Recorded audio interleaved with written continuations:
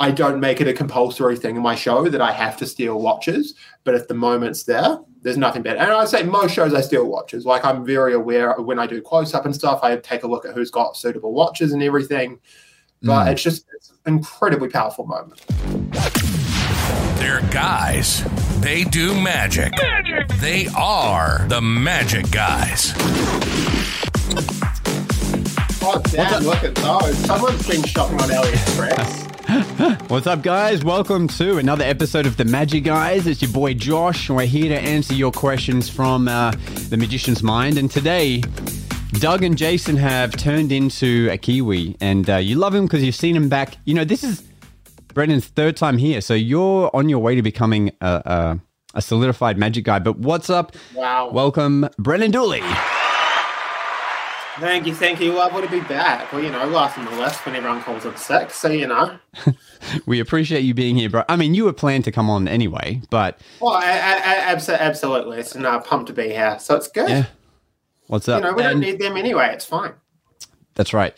These glasses, by the way, for anyone listening, I had like these fold-up glasses. I did a roadshow tour for HP, and they were giving these away to all their guests. And I saw them and I was like, there's got to be a way to use these in Magic because they fold up so small. Surely, there's some kind of appearance or, because this could hide behind a lot of stuff. You know what I mean?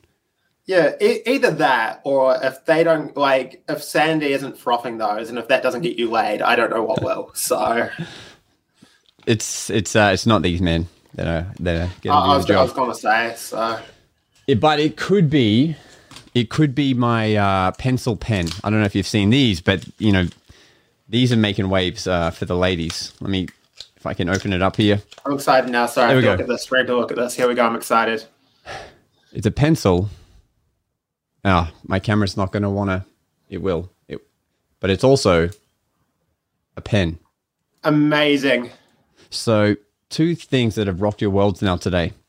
Well, what that reminds me of, one of my favorite moments at gigs for the right group. So I use a Sherpa at gigs, which is for those who don't know, is basically a fancy pen cover for a Sharpie. They're freaking great. But I kid you not, the amount of compliments that thing gets is ridiculous. And then I just make it a moment. They're like, wow, this is a really nice pen. And I'm like, yeah, this is how you make a Sharpie look fancy. And I literally unscrew it and show them. And then I just go, this is the best $50 I ever spent, and it's a business expense. And people love it. They just, as soon as they see the Sharpie, they're just like, holy cow. It's great. It's funny that you have to take out the Sharpie to get the respect. Like, look what this actually is. Legit, right? I'm like, because I'm just like, it's how you make a Sharpie look fancy. And they're like, what? And then I unscrew and show them, and they're like, no. Yeah. For magicians listening, it's a fancy cover for your Sharpie. Makes it look like $1 million. Highly recommend. I've been telling Josh to use one for years, but hey. Yeah, I just, you know me. I have so many things built into Sharpies that the Sherpa would just stand out. It'd be like, how come you're using a Sherpa now? I do understand that because I haven't had the chance to properly play with it, but I love the Super Sharpie. And I'd love to use that more, but again, obviously that same obstacle. The Sherpas, they're a prop dog product. Prop dogs sell them, but it's literally, from my understanding, a company called Sherpa, and then magicians got onto them, and then because I think Vanishing Ink stock a few of them and stuff as well. But yeah, they're great. Yep. Hey, I highly recommend. Get them, boys. Patrick, longtime viewer, was asking where is Brendan from. So I realized, Brendan and I have known each other for a long, long time, but maybe some of you haven't watched his other episodes. So maybe give him a little rundown on what you're doing, man. Sure. Well, currently, I'm just sorry, my brain is wired. So just for everyone watching, I apologize for running off my FaceTime camera right now. I haven't had set up my virtual setup in about 6 months, actually 3 months. But anyway, as soon as virtual gigs stop, we just throw out all the tech. 100%. Everything, my camera was packed away, just everything was packed away, and none of it was wanting to work today. Oh, the other thing I forgot to mention, my MacBook battery decided to not start charging as well. So it was on 30%. And I'm like, But we got that going, and I don't know how I got it going. So I just hate technology, and this is what happens when you try to be organized. Stuff is still going to go wrong. Anyway, sidetracked me. My name is Brendan Dooley. I am based in Christchurch, New Zealand. This has been my home since I was 3 years old, but I have the pleasure of traveling all over doing my show. In my teens, my hustle was kid shows, but these days most of my work is corporate and theatre touring. And yeah, it's been able to take me all over, and it's a pretty sweet gig. Not to mention the keynote speaking you're doing as well. Yeah, that's kind of funny. Yeah, so a bit of speaking stuff, and that's kind of something I fell into naturally. And yeah, I'm trying to think what else to say about it. And I'm labeled mainly as a comedy magician just for reference. And yeah. He's a great dancer too, which he'll now demonstrate. Oh, absolutely. So, this is my move of choice. Oh, it's great. Thank you. Nice, nice. I've been working on the beatboxing too. So, I combine the two, and then I do a backflip with the deck of cards in my mouth. It's pretty sick. So that's That's what I hope for, is that I, there's this new wave of magicians that just start beatboxing, dancing, backflipping. There we go. And then you can just clone them all, and there you go. And that'd be great. There's your show you can franchise. Yeah. Just like the Jabberwockies, but with dancers, and there'd be a whole crew of them. And, this is great. Not worried about people copying my act at all. The perk is you're going to be getting dancers learning magic rather than magicians learning to dance. So what's dancers easier? Aren't going to go to the effort to copy an act. And I feel like it's going to be easier to teach dancers the magic because they already know choreography. So you break it down in choreography and half the battle's done. Well, you see, because, I did an act with a dance crew, the all guys dance crew, and I did try to teach them some magic, and they didn't pick it up like they didn't pick it up like I thought they might, because some of them had to do stuff with props. Yep. And like, for example, one of them's handling a reel, and they're like so delicate with it because they're like, they think they're going to break it. They can't see it, for example, for starters. And so they're really like super hesitant. And then another time we were working on something newer, and I was trying to teach them the back palm. And even though they can do like super technical tutting and all these like hand movements and stuff, it's doesn't come as easy as you might think. No, it's quite intriguing. Like, having to break it down. It's like, right, so you do like just going like super bass flip. So you do the Spider-Man fingers, and the card goes in between, and magic. Yeah, that's exactly how I try to teach them, man. Exactly. There you go. Yeah, because I remember the other thing, like, and it's just the subtleties and stuff as well. Like, I remember seeing the clip you sent me, and like, just how they handled the bottle and stuff. Like, whereas we think, like, how do you make that look like how it's supposed to? And just.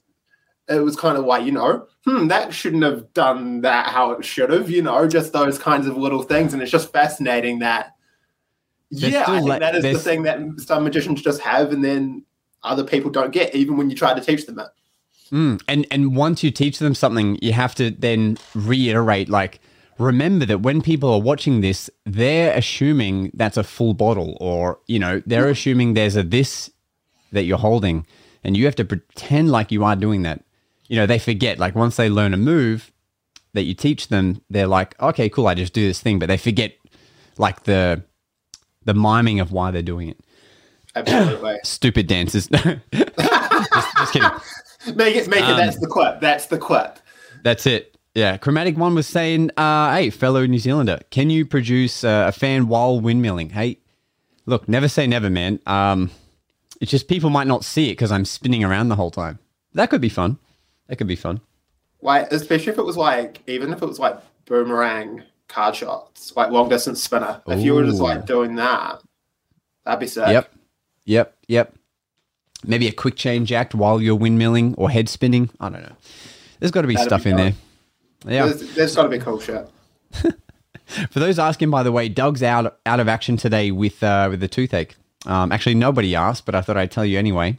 He, he's a hard hustling guy, and I think eventually it just caught up with him, and he's off today. So, luckily Brendan stepped in, and Jason, by the way, Jason, I got to get him to send a video update for you guys, but he was meant to do a 1-month cruise ship contract, and I caught up with him in Brisbane last week when he stopped in, and he told me he's just accepted a second month. I'm so proud of him. Like all of us are. We're so proud and we're so shocked at the same time. Yeah, shocked and awed at the same time. Like, great for Jason, but wow, he stuck it out and wants to go back for some more. I understand how much that, like, Jason Ma and gigs are two phrases that are not often heard in the same sentence. Yeah. So it's brilliant. It's so good. And like, hey, it's a sick gig, so I'm just pumped. It's fast and loose. Now, I'm pretty sure, while he's doing that, because he is doing that gig because our friend that I'm having a mind blank for some reason is on his way to FISM right now, as are a couple of our friends and people we know. Everybody's doing FISM this year. Yeah, what the hell?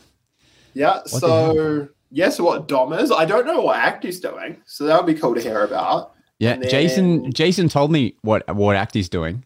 Ooh. But maybe I'll tell you, maybe I can talk about it off the air. I don't know if it's meant to be I think that would be the sensible way to go about it, yeah.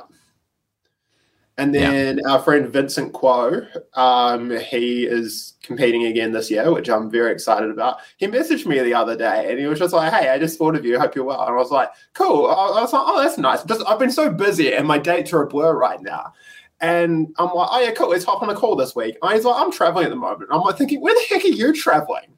And then I look at my calendar. I'm like, oh, yeah, FISM, that thing. That makes sense. So... Yeah, so it's like, yeah, I can understand why you're busy. I'll talk to you after. Yeah, I can't wait to see some clips and stuff from. It's a crazy game. I haven't asked properly, so what I'm hoping he's competing in Power this year. So last time he was in Close Up, and what did he get in the end? 5th, which is freaking incredible. But if he was in Power, he would have won. Is this Dom Wester talking about, or Vincent, or someone else? Yeah, Vinny. Oh, Vinny. Yeah. Yeah. So now Vinny would have won Power if he was in Power last time, but yeah. So I'm hoping he's in Power this time around.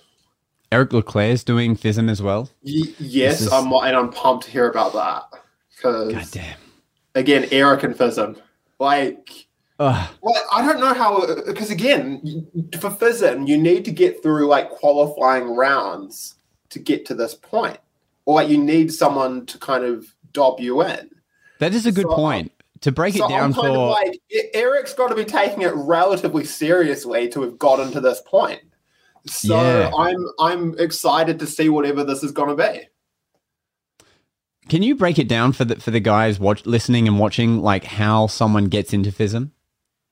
Sure. You just kind of hear about it and you hear people are going, but you never like see a thing going, all right, this is where you can audition for it, or, anything like that. So, yeah, I'm far from an expert. I can just kind of share what I know. Someone might be able to chime in with better information. So for reference, FISM is basically the Olympics of Magic, happens every 4 years, random city somewhere in the world. So last time it was Korea, this year it's Quebec and Canada.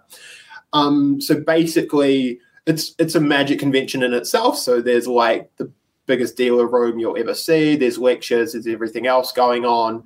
But the big thing is the competition. So the Grand Prix, basically, and there's a bunch of different awards from stage close-up. There's comedy award. There's a bunch of different kind of categories. But this, I feel, for me, in my viewpoint these days, in terms of magic competitions, this is the magic competition. Like, for me, this is the award that actually means something. Like, I think the awards I kind of really respect are anything like FISM, the Magic Castle Awards, the IBM awards and stuff in terms of like the international conference, I think still have a lot of merit. But everything else, I'm kind of like, meh. Like, hey, good for you, but it's just meh. Whereas those have merit. So... yeah, there's kind of different regions. So, for example, Tim Ellis kind of has everything in terms of our part of the world. So I think there can kind of be qualifying rounds, but my understanding is Tim Ellis kind of puts people forward. He kind of goes, yup, you're good enough to compete at FISM. That's my kind of understanding for this part of the world. Whereas I know for other parts of the world, so I'm pretty sure Asia, I think a few parts of Europe, they actually kind of have a qualifying competition. Oh, So right. kind of like, it's like, right, if you win or place at this competition, you then get to go to FISM. Yeah, which would make kind of more sense, right? Yeah, so that's kind of my understanding. So it is interesting. So yeah, I'd love to go sometime. I was looking at going to this one, but again, just travel so iffy. So find out where the next one is. I mean, hopefully we go to Magic Live next year and they'll show some of the highlight acts from FISM. Oh, absolutely. That's the thing. That's the perk of the convention circuit. Anyone that's good, they get picked up and boom. Yeah. Yeah. I still remember the year that I went that you didn't go. Well, I've had about 3 regos. There's been about 3 times I haven't gone. I'm notorious. Man, the one time that I went is when they had that the female dove act that was also an acrobatist and was insane. And it was insane. And I've never since seen her act like appear anywhere online either. I think there is a video somewhere. I've seen it. No, that's wrong. yeah. No, you're like, no, someone else doing a dove split with their dream. Yeah, I'm like in your dreams. No, I'm pretty sure there's video because I think she did the Cabaret du Monde show. Okay. Oh, good. The world needs to see what she's doing. It's insane. Yeah, and then apparently I think she had a new act at Magic Live this year. Wow. How can you even top? I think. Well, I'm pretty sure I remember hearing this, but yeah, I don't know how you can top a dove split with your feet, but Yeah, let me try and synopsisize just like a few things that she was doing. So she's doing a dove act, but she's upside down. So she's doing a handstand, and she starts doing a silk fountain with one foot. So the silks are changing colors; they're all overflowing, and then at the end, she pulls out a dove of this silk fan upside down, and then her other foot comes over, pulls the dove away, and splits it into 2 doves while still being upside down. It's like insane. So insane. So Jimmy makes a good point. What do you think is needed more to win FISM, creativity or hard tricks? That's a really good question. So I think it comes down to... I can't think of one more than the other, because I guess the way I interpret hard tricks is fooling. If you've got a fooling method, that is absolutely power at FISM. But also creativity in terms of a new something, that is also, and I feel there's kind of awards for both and recognition for both. So it's a good question, but I can't think of one being better than the other. I think creativity will get the respect, of the magicians. Yes. They're like, oh, that's a great use of that method from the Bobo Book of Coin Magic. But, the hard trick that fools them is going to be the thing that probably wins, right? Yeah, I think creativity overall on an act will hold substance more than like a moment of like, oh, that's a cute way to do X, Y, and Z. But if you have a creative act, that is absolutely something. But it's also that whole thing. FISM is also that place where the entertainment world has definitely changed, where there's, you go back to the, 70s and 80s, you could make a living off a 7-minute act. You can still make a living off a 7-minute act, but it's a lot harder to do so. And there's a lot less places booking you for that kind of work now. So FISM used to kind of be that showcase place as well, where even if you didn't place, but if you had a really great creative act that a producer saw and was like, damn, I want you in my show. It's a good ass point. So it's very much that showcase kind of location as well. And again, as we say, if you have a unique act at FISM, you're getting booked for every convention. It's like, great, you'll be at Blackpool and Magic Live and whatever the next year. Yeah. Whew. Got to get on that, man. Mate, do you think our duo act can make it at FISM? Oh, absolutely. Absolutely. Oh, yeah. It is nothing less than world class. Oh, yeah. Dooley and I, we did a show. Especially when you drop the phone. Like, that's such a great pseudo moment. Like, yep, it's a great subtlety. Great subtlety. Misdirection. They don't know what we're talking about, but just know that we've done a show together a couple of times, and it was it was awesome. I have footage of the full show too, unlisted on YouTube. Should FISM, open their entries. It wasn't a bad show by any means. No, it's good. So it was a good laugh, just hectic. Yep. We'll pull it out again at some point.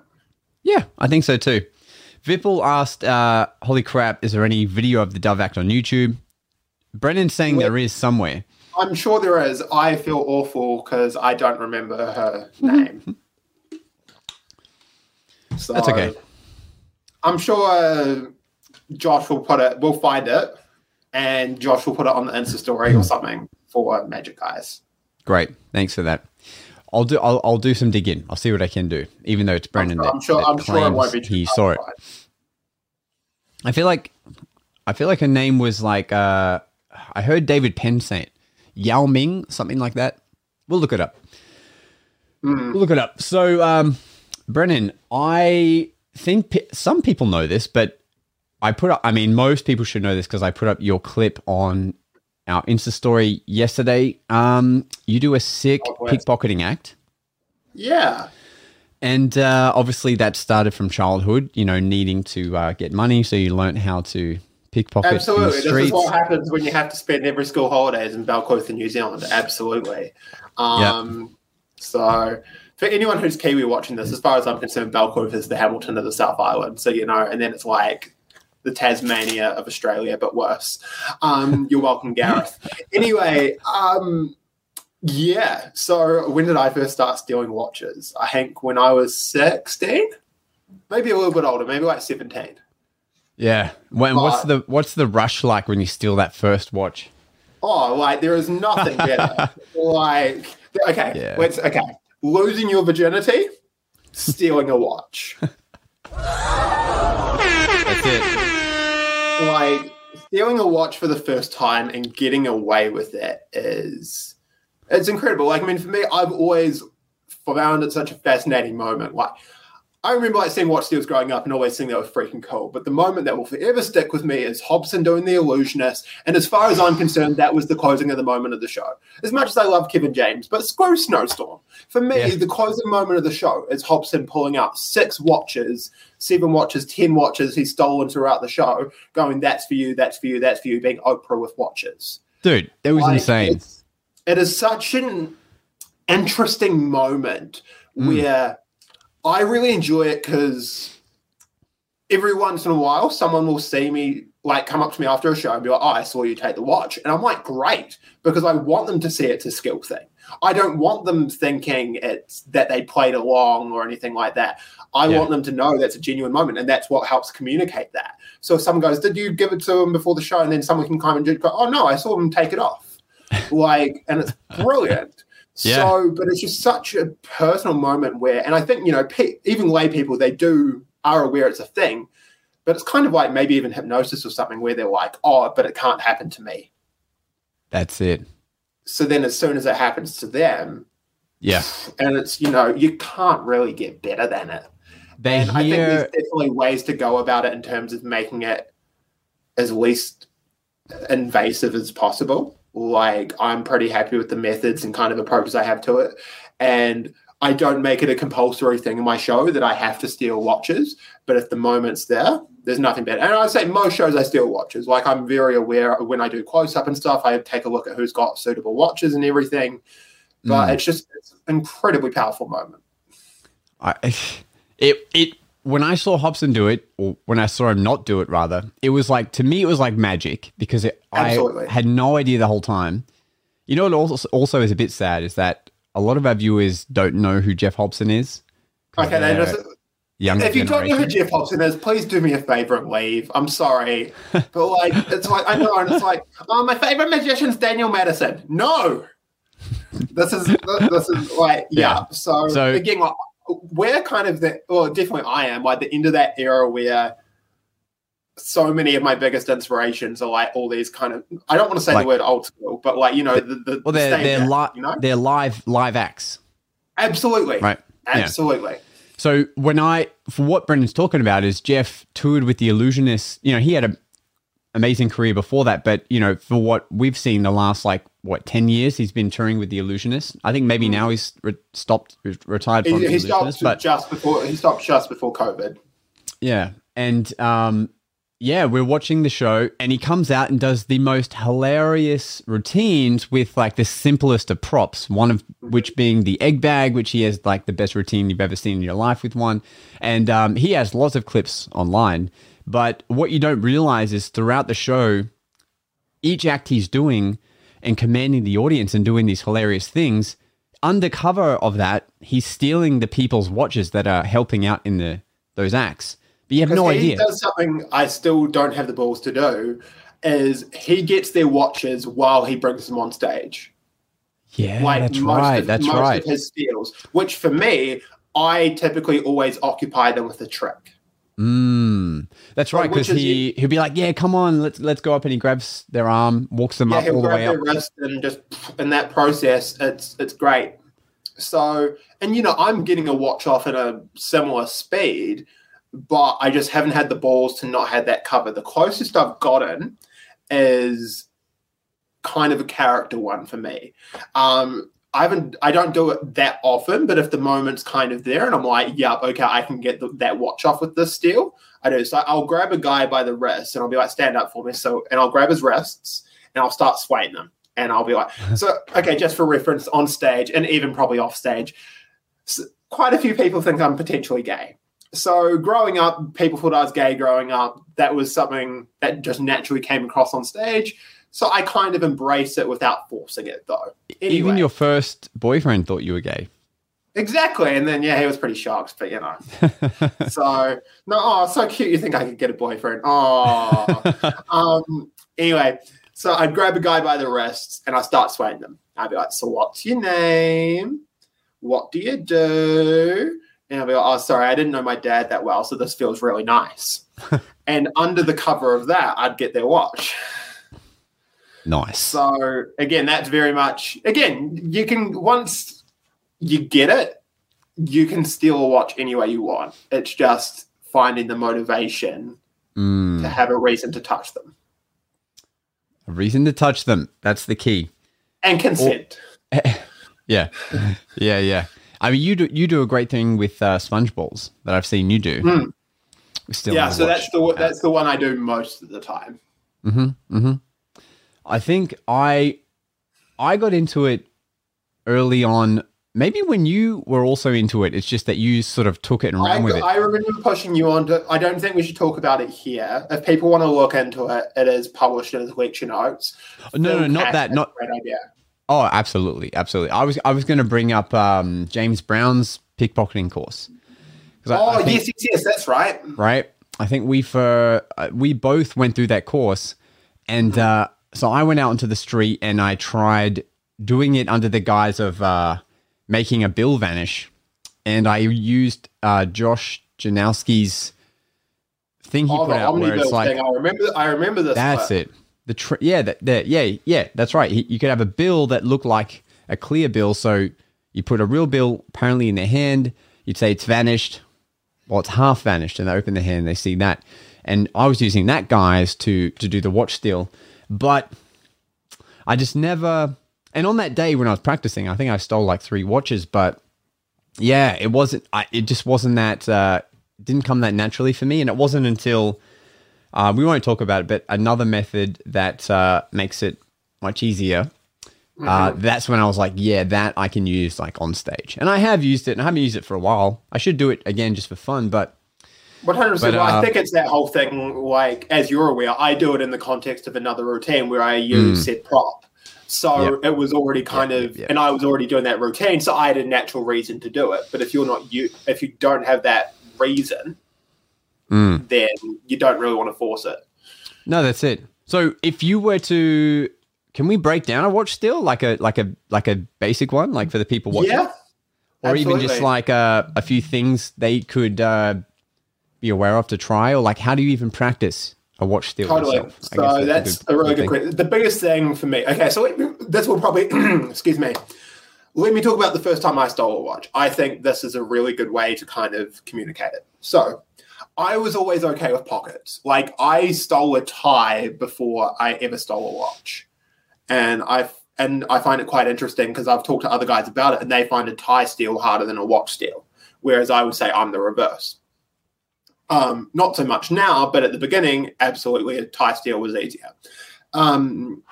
And that is as in stealing a tie off neck, just if anyone's confused. But otherwise, pockets were always relatively easy for me. So I was doing the show. Now that I look back, I was 18. So I've been practicing the technique and I was kind of like, okay, and I could kind of do it all right. But again, the big thing for me and the mental barrier was, how the heck do they not notice this? Yeah. So that was the big thing for me. Then what was it? So yeah, was doing this show. I remember I lifted his phone. That was all he had on him. And then I saw he had the perfect watch and I just bit my tongue. I'm like, screw it, I'm going to go for it. And I did the SpongeBob thing and in a more basic form back then. And I got the watch and I was like, damn, I think he doesn't know. And my brain's going off in fireworks while I'm just trying to chill and keep going on with the routine. And then at the end of the routine, the guy patted himself down and he noticed his phone was gone. And, I just go, ha, ha, there you go. All good. Don't stress it. But that was when I knew he doesn't know his freaking watch is missing. So then at the end of the show, blah, blah, blah, boom, there's your watch. His face was just priceless and just the eruption of the room. And that's where I was just like, everything made sense. And it was just that as soon as I did it once, I was like, great. And also the whole thing is, okay, so here's with that crash course. The mental barrier to overcome is giving them that focus point. If you have the right misdirection, they're occupied. So, and just get over it. Yeah, it's overcoming that mental barrier of that it is possible. It's kind of like with coin under watch or coin on hand. Coin under watch, card on, or even like card under glass, anything like that, any of that kind of open misdirection stuff where even probably doing card to mouth for the first time, is that whole, those kinds of things of like, how do you not get caught? So yeah, it just works. And my big tip's conditioning. So touchy doesn't feel right, but I condition my volunteers when I get them on stage. And a big thing for me is I just want to relax them as much as possible. I'm quite a cheeky performer, but it's still this whole thing of I know how to push and pull. And I just realized I've been looking at the wrong camera the whole time. I've been like trying to be good and like looking down the lens. Anyway, wrong camera. So are you looking at your M50 this whole time? Yes. I was trying to be so good. Nice. And then anyway. The good thing is you're so far away, like you can't tell your eyes are open anyway. So like you're fine. Life is good. So we're going with that point. So conditioning, so my whole thing, I always do a two-handed handshake when I introduce someone. It's like, hey, thank you so much for coming up. I really appreciate it. If I need to, I'll chuck in an extra line. Hey, I promise you'll have nothing less than a blast. And making that promise to them definitely relaxes them. So that's my pro tip just in general. Pickpocketing alone. If you have someone on stage that's a little bit skittish, if you can give them that, I promise you, that is a game changer. Of just giving them that conditioning of hey, and make that verbal promise of I'm not going to make you feel like a dick. We're here for a good time. I promise you. And I think that's important. And also, if you do say that, don't break your promise or I will personally come and slap you. Anyway, but just the conditioning of handshake, whenever I make a joke, quite often I'll go rest a hand on their shoulder when I laugh, those kinds of moments. So by me doing that, it conditions them and gets them used to me being in their space. So then important. So there's yes. Otherwise there'll be alarm bells. The moment exactly. So when I say hold out your hand, put whatever in their hand, turn over their wrist to lift the watch, I've got all the reasons and it's not weird. Yeah. And I think another surprising thing is you don't have to do it that lightning fast either. Absolutely not. It's not a speed thing. It's more of a natural movement thing. Yeah. Would you agree? And I think, yes, absolutely. And especially when I first started, I really broke it into steps of, okay, I get the strap out of the loops. Now I get the pin out.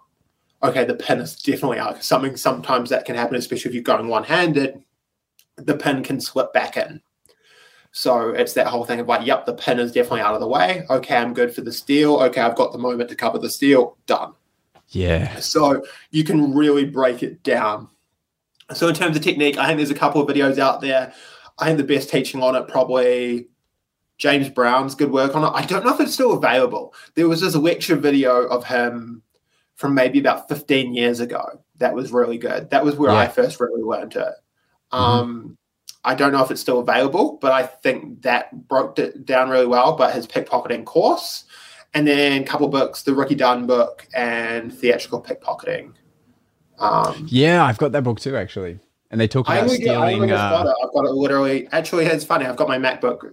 It's stacked underneath my MacBook currently. It's the best way to not read a book. Use it as a step. Yeah, in that book, I remember reading. That was the first time I read that. Like, there was techniques for stealing like people's cufflinks and stuff in that. And I was like, damn, that's absolutely. That's and again, wild. it was a different era. Like cufflinks, suspenders, tie clips, just every little thing. Yeah, glasses steals. It's madness. Yeah. It's Speaking of books, I don't think I ever told you I got this. Oh, let me zoom in on that.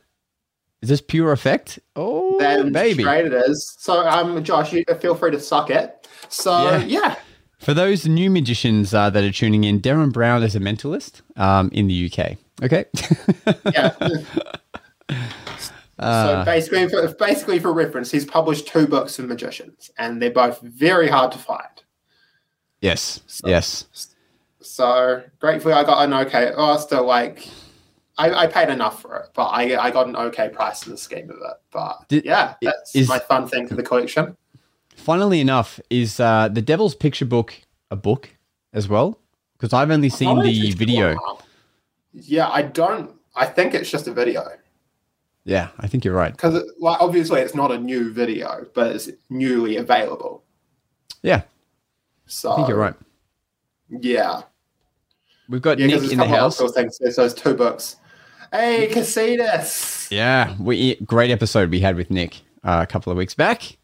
Came on the pod again. It's good dropping to have him. all the good advice as usual. Yeah, he had a gig to go to literally straight after. And I know I was on a call with him the night before, and I was just like, "Bless you, hustling it." We found out that we were the client he was going to perform. And then when you asked me, I'm like, "No, I'm busy. Get lost." Yeah. Hey, you're a hard guy to get a hold of because you're always bloody traveling. It's just been weird. I've been grateful. It's finally picking up. Where the past couple of months have been nice. And the rest of the year is looking good. So got to take it while it's there. Because in New Zealand, what is for the guys listening and girls, what's the magic scene like for getting gigs? Interesting. Because you seem to be for like the corporate events, like the bigger corporate events, you seem to always have to fly to them because it's not like there's a whole bunch happening just in one area. Yeah, it's interesting because there's more happening in Christchurch again. So we've got a new convention centre that just opened and stuff. Like there is more happening here, but I found it weird to market to. And it probably wouldn't take much, but the way I kind of present myself is it's not clear where I'm based.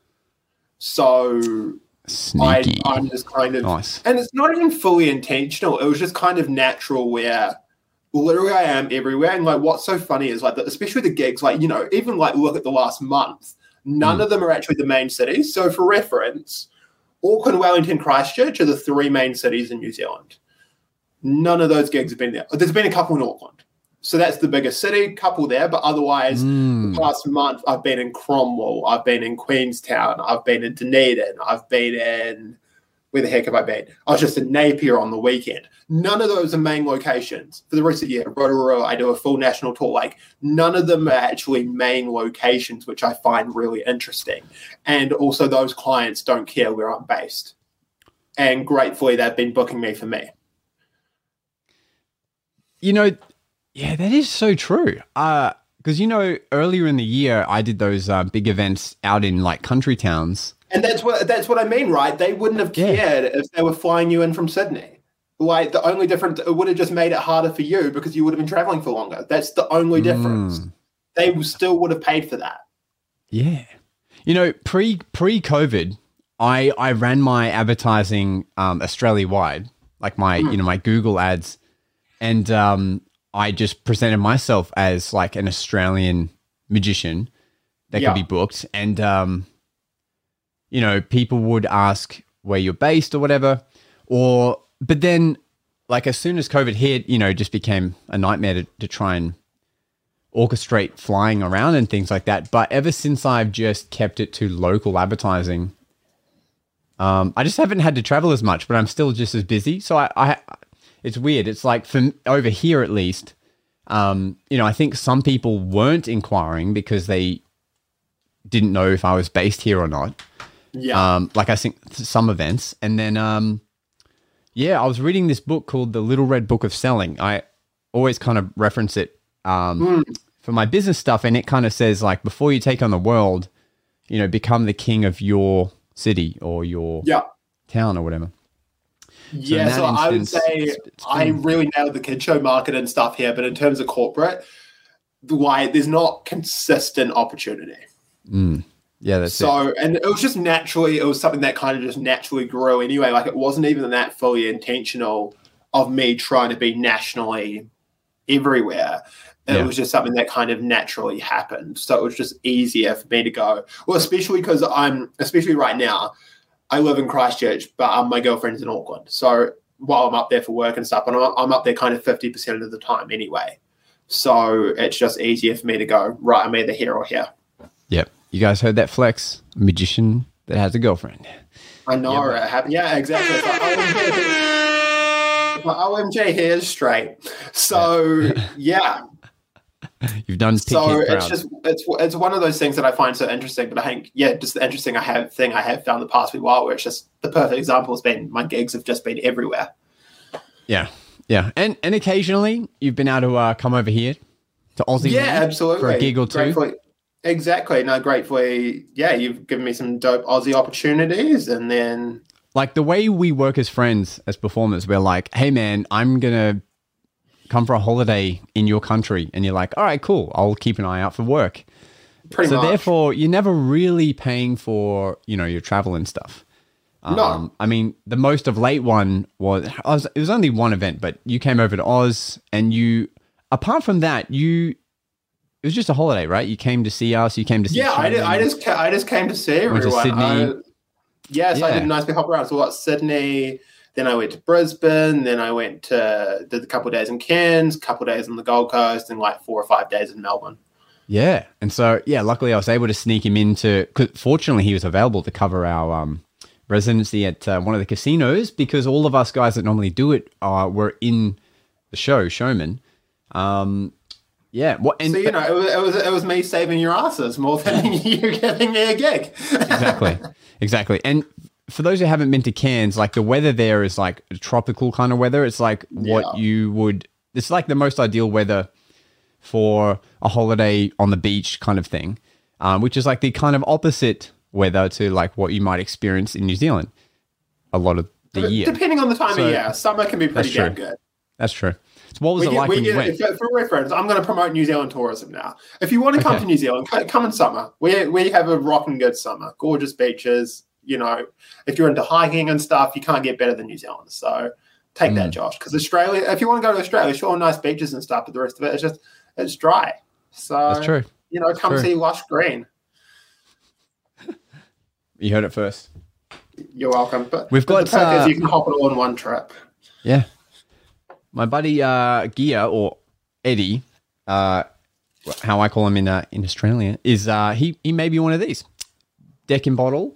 With the illusionist Aurelian. Is that how you say it? Aurelian deck? I think that's it. Very nice. Let me see if I can get the camera to focus on it and not me. There you go. So I just can't wait to start using this deck once I figure out how to get it out. Like, I'm like, what building are we going to pick? to drop it off. Hey, there's this nice building in Sanctuary Cove. I don't know if you've heard of it. We could use that building, perhaps. I don't know. Somewhere. Well, you can just go down the road. What is the Q1 or whatever? What's the tall building? Q1. That's it. Yeah. That is Q1. Okay, let's drop it off that sucker. That's close to Sanctuary Cove. That's totally the one you're referring to, right? Not anything else. No. No, just somewhere far from here. So somewhere like around the Gold Coast or whatever. Perfect. Mm-hmm. Perfect.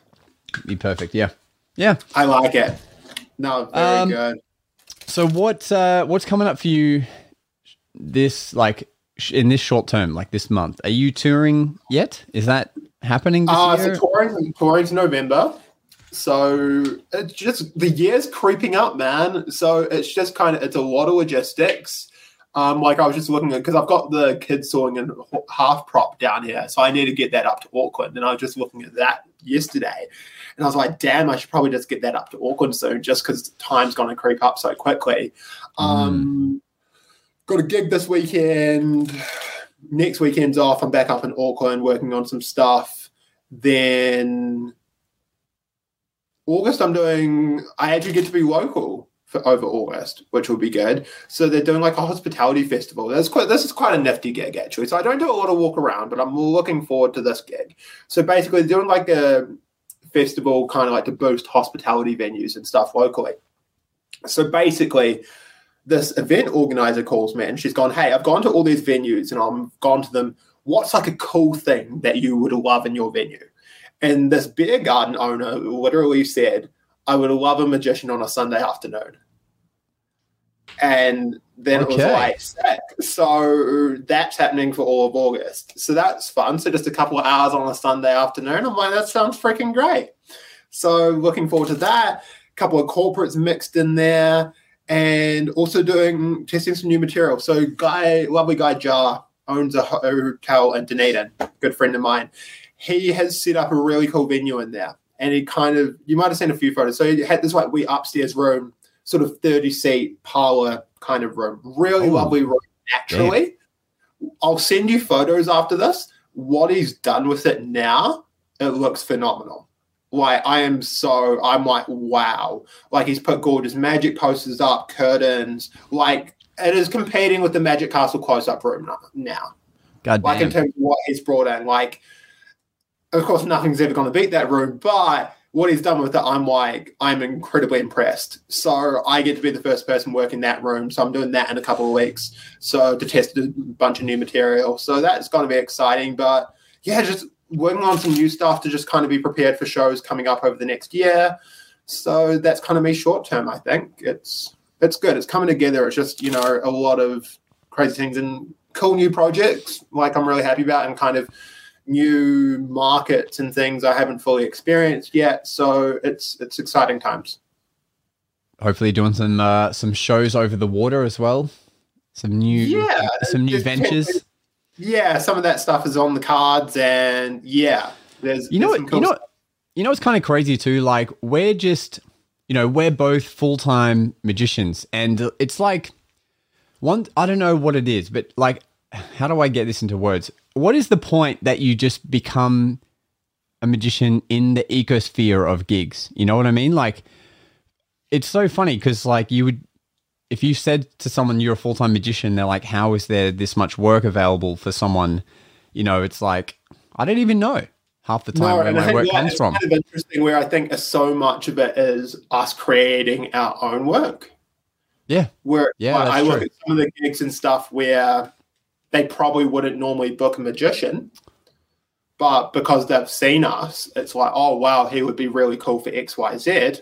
I think that's a big part of it as well, especially some of our bigger opportunities and stuff. Yeah. The gig, I closed last week. Yeah. It's just that kind of stuff where it's that's not a normal thing here by any means, let alone that kind of level. Yeah, and then 100%. It's really intriguing, I think, from that point of view. But I think, and where I've been, don't get me wrong, I'm freaking grateful because with winter, I don't know what it's been like for you guys, stuff is definitely still a bit skittish here. Like events are happening, which is great, but it's kind of like the new thing is happening now is not us going into lockdown. It's more the clients going, oh, we've got 20 people who have got COVID. We're not sure it's worth having the event. So I haven't had to have any awkward conversations yet, which has been great. But it's something I'm kind of aware of where it's like for the future, kind of like if someone tried to pull the pin, like, you know, the day before going, oh, we've lost 50 attendees to COVID. It's kind of like, well, I can still do the show. So that's not enough of a reason to not pay me. Yeah, it's happened twice now for me. Right. So I've only had one, and I let them off because they've been really nice, and it was a venue, so booking me directly, and I was kind of like, I'm not going to ruin this relationship. So yeah. So what happened to me was I did an event last week for the Army over here, like one of the segments of the Army, and originally they were meant to have like 350 guests at this gala dinner. Yeah. And then they called me and said, hey, really sorry, we have to cancel. We have to cancel you because like we're only down to like 100 people. So therefore, you know, everyone who would normally be buying a ticket to attend this dinner, you know, now there's like only a quarter of budget and you know, COVID related, like people have just been wiped out, which is insane. So for me, I was like, all right, well, so their email was to say, hey, we have to cancel. But then I went back for reference, how far out was this from the event? So it was kind of a weird one. It was one of the rare occasions where I hadn't invoiced them yet. Right. Because the details were never like locked in yet because of numbers and things. But the event was going to be like the following week. So I went back to them and said, fair enough. I have already got this date booked out for you, like blocked off for you. So I'm going to be free anyway.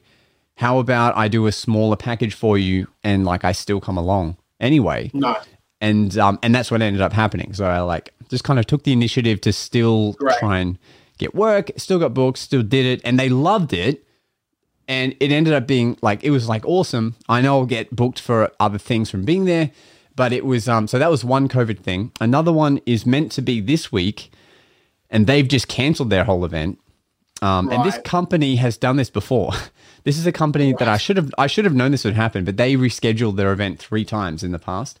And I ended up eventually doing the event, but this one they've canceled. And so the agency that booked this in for me, they've said to the client, you can either cancel and it will be a 50% cancellation fee, or you can pay more money and Josh can do a Zoom session with all the people that would have been there anyway. Mm-hmm. So they've kind of thrown it to them in, you know, this new kind of route of Zoom shows and stuff that we have. But nice. It's kind of a weird one. It's still that can be the cause now. Exactly. It's still very interesting here. So yeah, we're not quite over the hurdle yet. Like I think the thing for me is I'm still, and this is where I've been grateful that I've been busy, just because I haven't been marketing or hustling per se, just because I was over that whole thing of putting in so much time and energy into something that's not going to happen. So it's just, I think, you know, it's all we can do is just be aware, and, you know, gratefully things have been pretty good, but I think that's where it is interesting of the whole ecosystem thing. Yeah. Hey, Nick made a good observation, which was same thing happened here, except all the magicians got COVID and I picked up all their gigs. Yeah. Nick was telling me about this last night. It was like, hey, you know, things work in a domino. Yeah. Yeah. Actually, our fellow magician, Adam Marta in Sydney. What's up, Adam? He called me up the other week because he had an event on the Gold Coast, which is my side of town. But he's like, hey, this is like a very high up event. I need to just do my due diligence and see if you would be available should I get COVID in the next week. Because he's like, it's going around at my kid's school and stuff. So he had to like check in just in case. It's crazy times. And that's the way it kind of has to be. Like, I remember doing that with you last year when I had you coming over for that Auckland gig, and it was that whole, oh my god. Well, that was because of the borders and stuff. Exactly. And it's just that whole thing of kind of like, damn, we've just got to be on the ball right now. And yeah. That was so ballsy, flying to New Zealand for an event, even though the borders like had only just opened up. Pretty much. And how long would they open in the end? 3 weeks or something? It wasn't long. It was like at the time of the booking being made, I don't know that the borders were open yet. I feel like they must have been, because I don't think I would have got you in otherwise. Well, it was something like either they were open. Yeah, it was either like there was going to be a date or yeah. Yeah, but somewhere somehow like it was closed, or we weren't sure if we'd be able to, and then it wasn't until like shortly before the flight that we found out yes we can go. Yeah, because I think what it was is crazy stuff was happening on my side of town, maybe, and they were maybe going to have a lockdown here or something. About Aussie cases. Yeah. So no one had flown for like a full year, and then Brendan put me forward for this event, and I was like, I think we can make it, and then somehow we squeezed through. We did the event, we came home, and then after being home, like within a week, the borders had closed again. Yeah. I think New Zealand closed them. Yeah. It was this crazy tight window. It was, what a time. It's so weird looking back, man. It doesn't feel like a year ago. Like that was almost a year ago to the day. Like probably just over. Yeah. Crazy. Madness. It's the magician life, mate. It's what we live for. It really is, Yeah. And again, like the whole thing of, us being together in places we don't live. Exactly. Always the way. But that's not to turn off anyone wanting to do this as a career, because it's fun.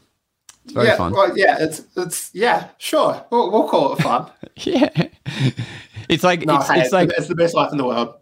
Yeah, like it's hard work, but you'd rather be doing hard work for something you love, and that you're building a career out of, than doing something you hate. That's easy. Oh, 100%. And I think like the rewards and stuff, like I think like last week for me was that perfect example. Like I called my uncle after I closed that, and I was just like, yo, this is, and it's that whole thing, like looking back, and like I was talking to him for a good 20 minutes about it all. And he's just like, I'm so freaking proud of you, like just everything. But it's just like, even I was like, dude, you don't need to say this, because I never expected for this kind of stuff to be happening when I said I wanted to do this as a kid. Like, it's just those kinds of things where... Are you talking about the event that you just closed the other week? Yeah. Yeah, so, like with that kind of figure and stuff, it's just kind of like, it's when we got into the, we were happy with a lot less than that. And it's just, we'd consider that a win. And it's just how it just stuff keeps on going. And, there's always opportunity. We just got to keep moving forward. That's it. It's well said. It's well said, man. Look, this has been super fun. For everyone who's been tuning in, thank you. And if you're listening to this or watching this post live, just know that we do it live, so you can ask your questions and stuff in real time. And before we go, is there any set advice you would give to the up and coming magicians? Okay. Thoughts or I'm trying to think if there's anything or feedback. What about feedback? What's your kind of take on magic at the moment? Good question. Because I don't think I'm upset about it, but then I'm also not stoked about it in certain avenues either. Where, because heck, there's still some banger talent coming out. And I think, yes, some amazing talent. And it's just, I think if people can be influenced by the right thing, but also I don't know how to turn that into advice or feedback until this is what you should be doing versus what is influencing them. Yeah. I think, I'm guilty of this too, but I mean, Derek Delgado put up this awesome tweet a couple of years back, maybe, or months back. And he said, if everyone stopped trying to be famous, we would have a lot better magic. That is beautiful. I don't know how I missed that. Yeah. And it's just like, you know, we're all trying to get that viral clip or get that reel that goes crazy or whatever. And so we're focusing on magic that will do that. But if we were just to not care about that. Actually, this is a good thing to talk about quickly because this was very well done. Okay.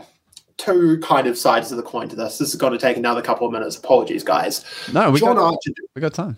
Oh, we got time? Awesome. John Archer did a post recently on Facebook, kind of as a thing to young magicians. I'm going to see if I can find a link and maybe get you a screenshot or something to post.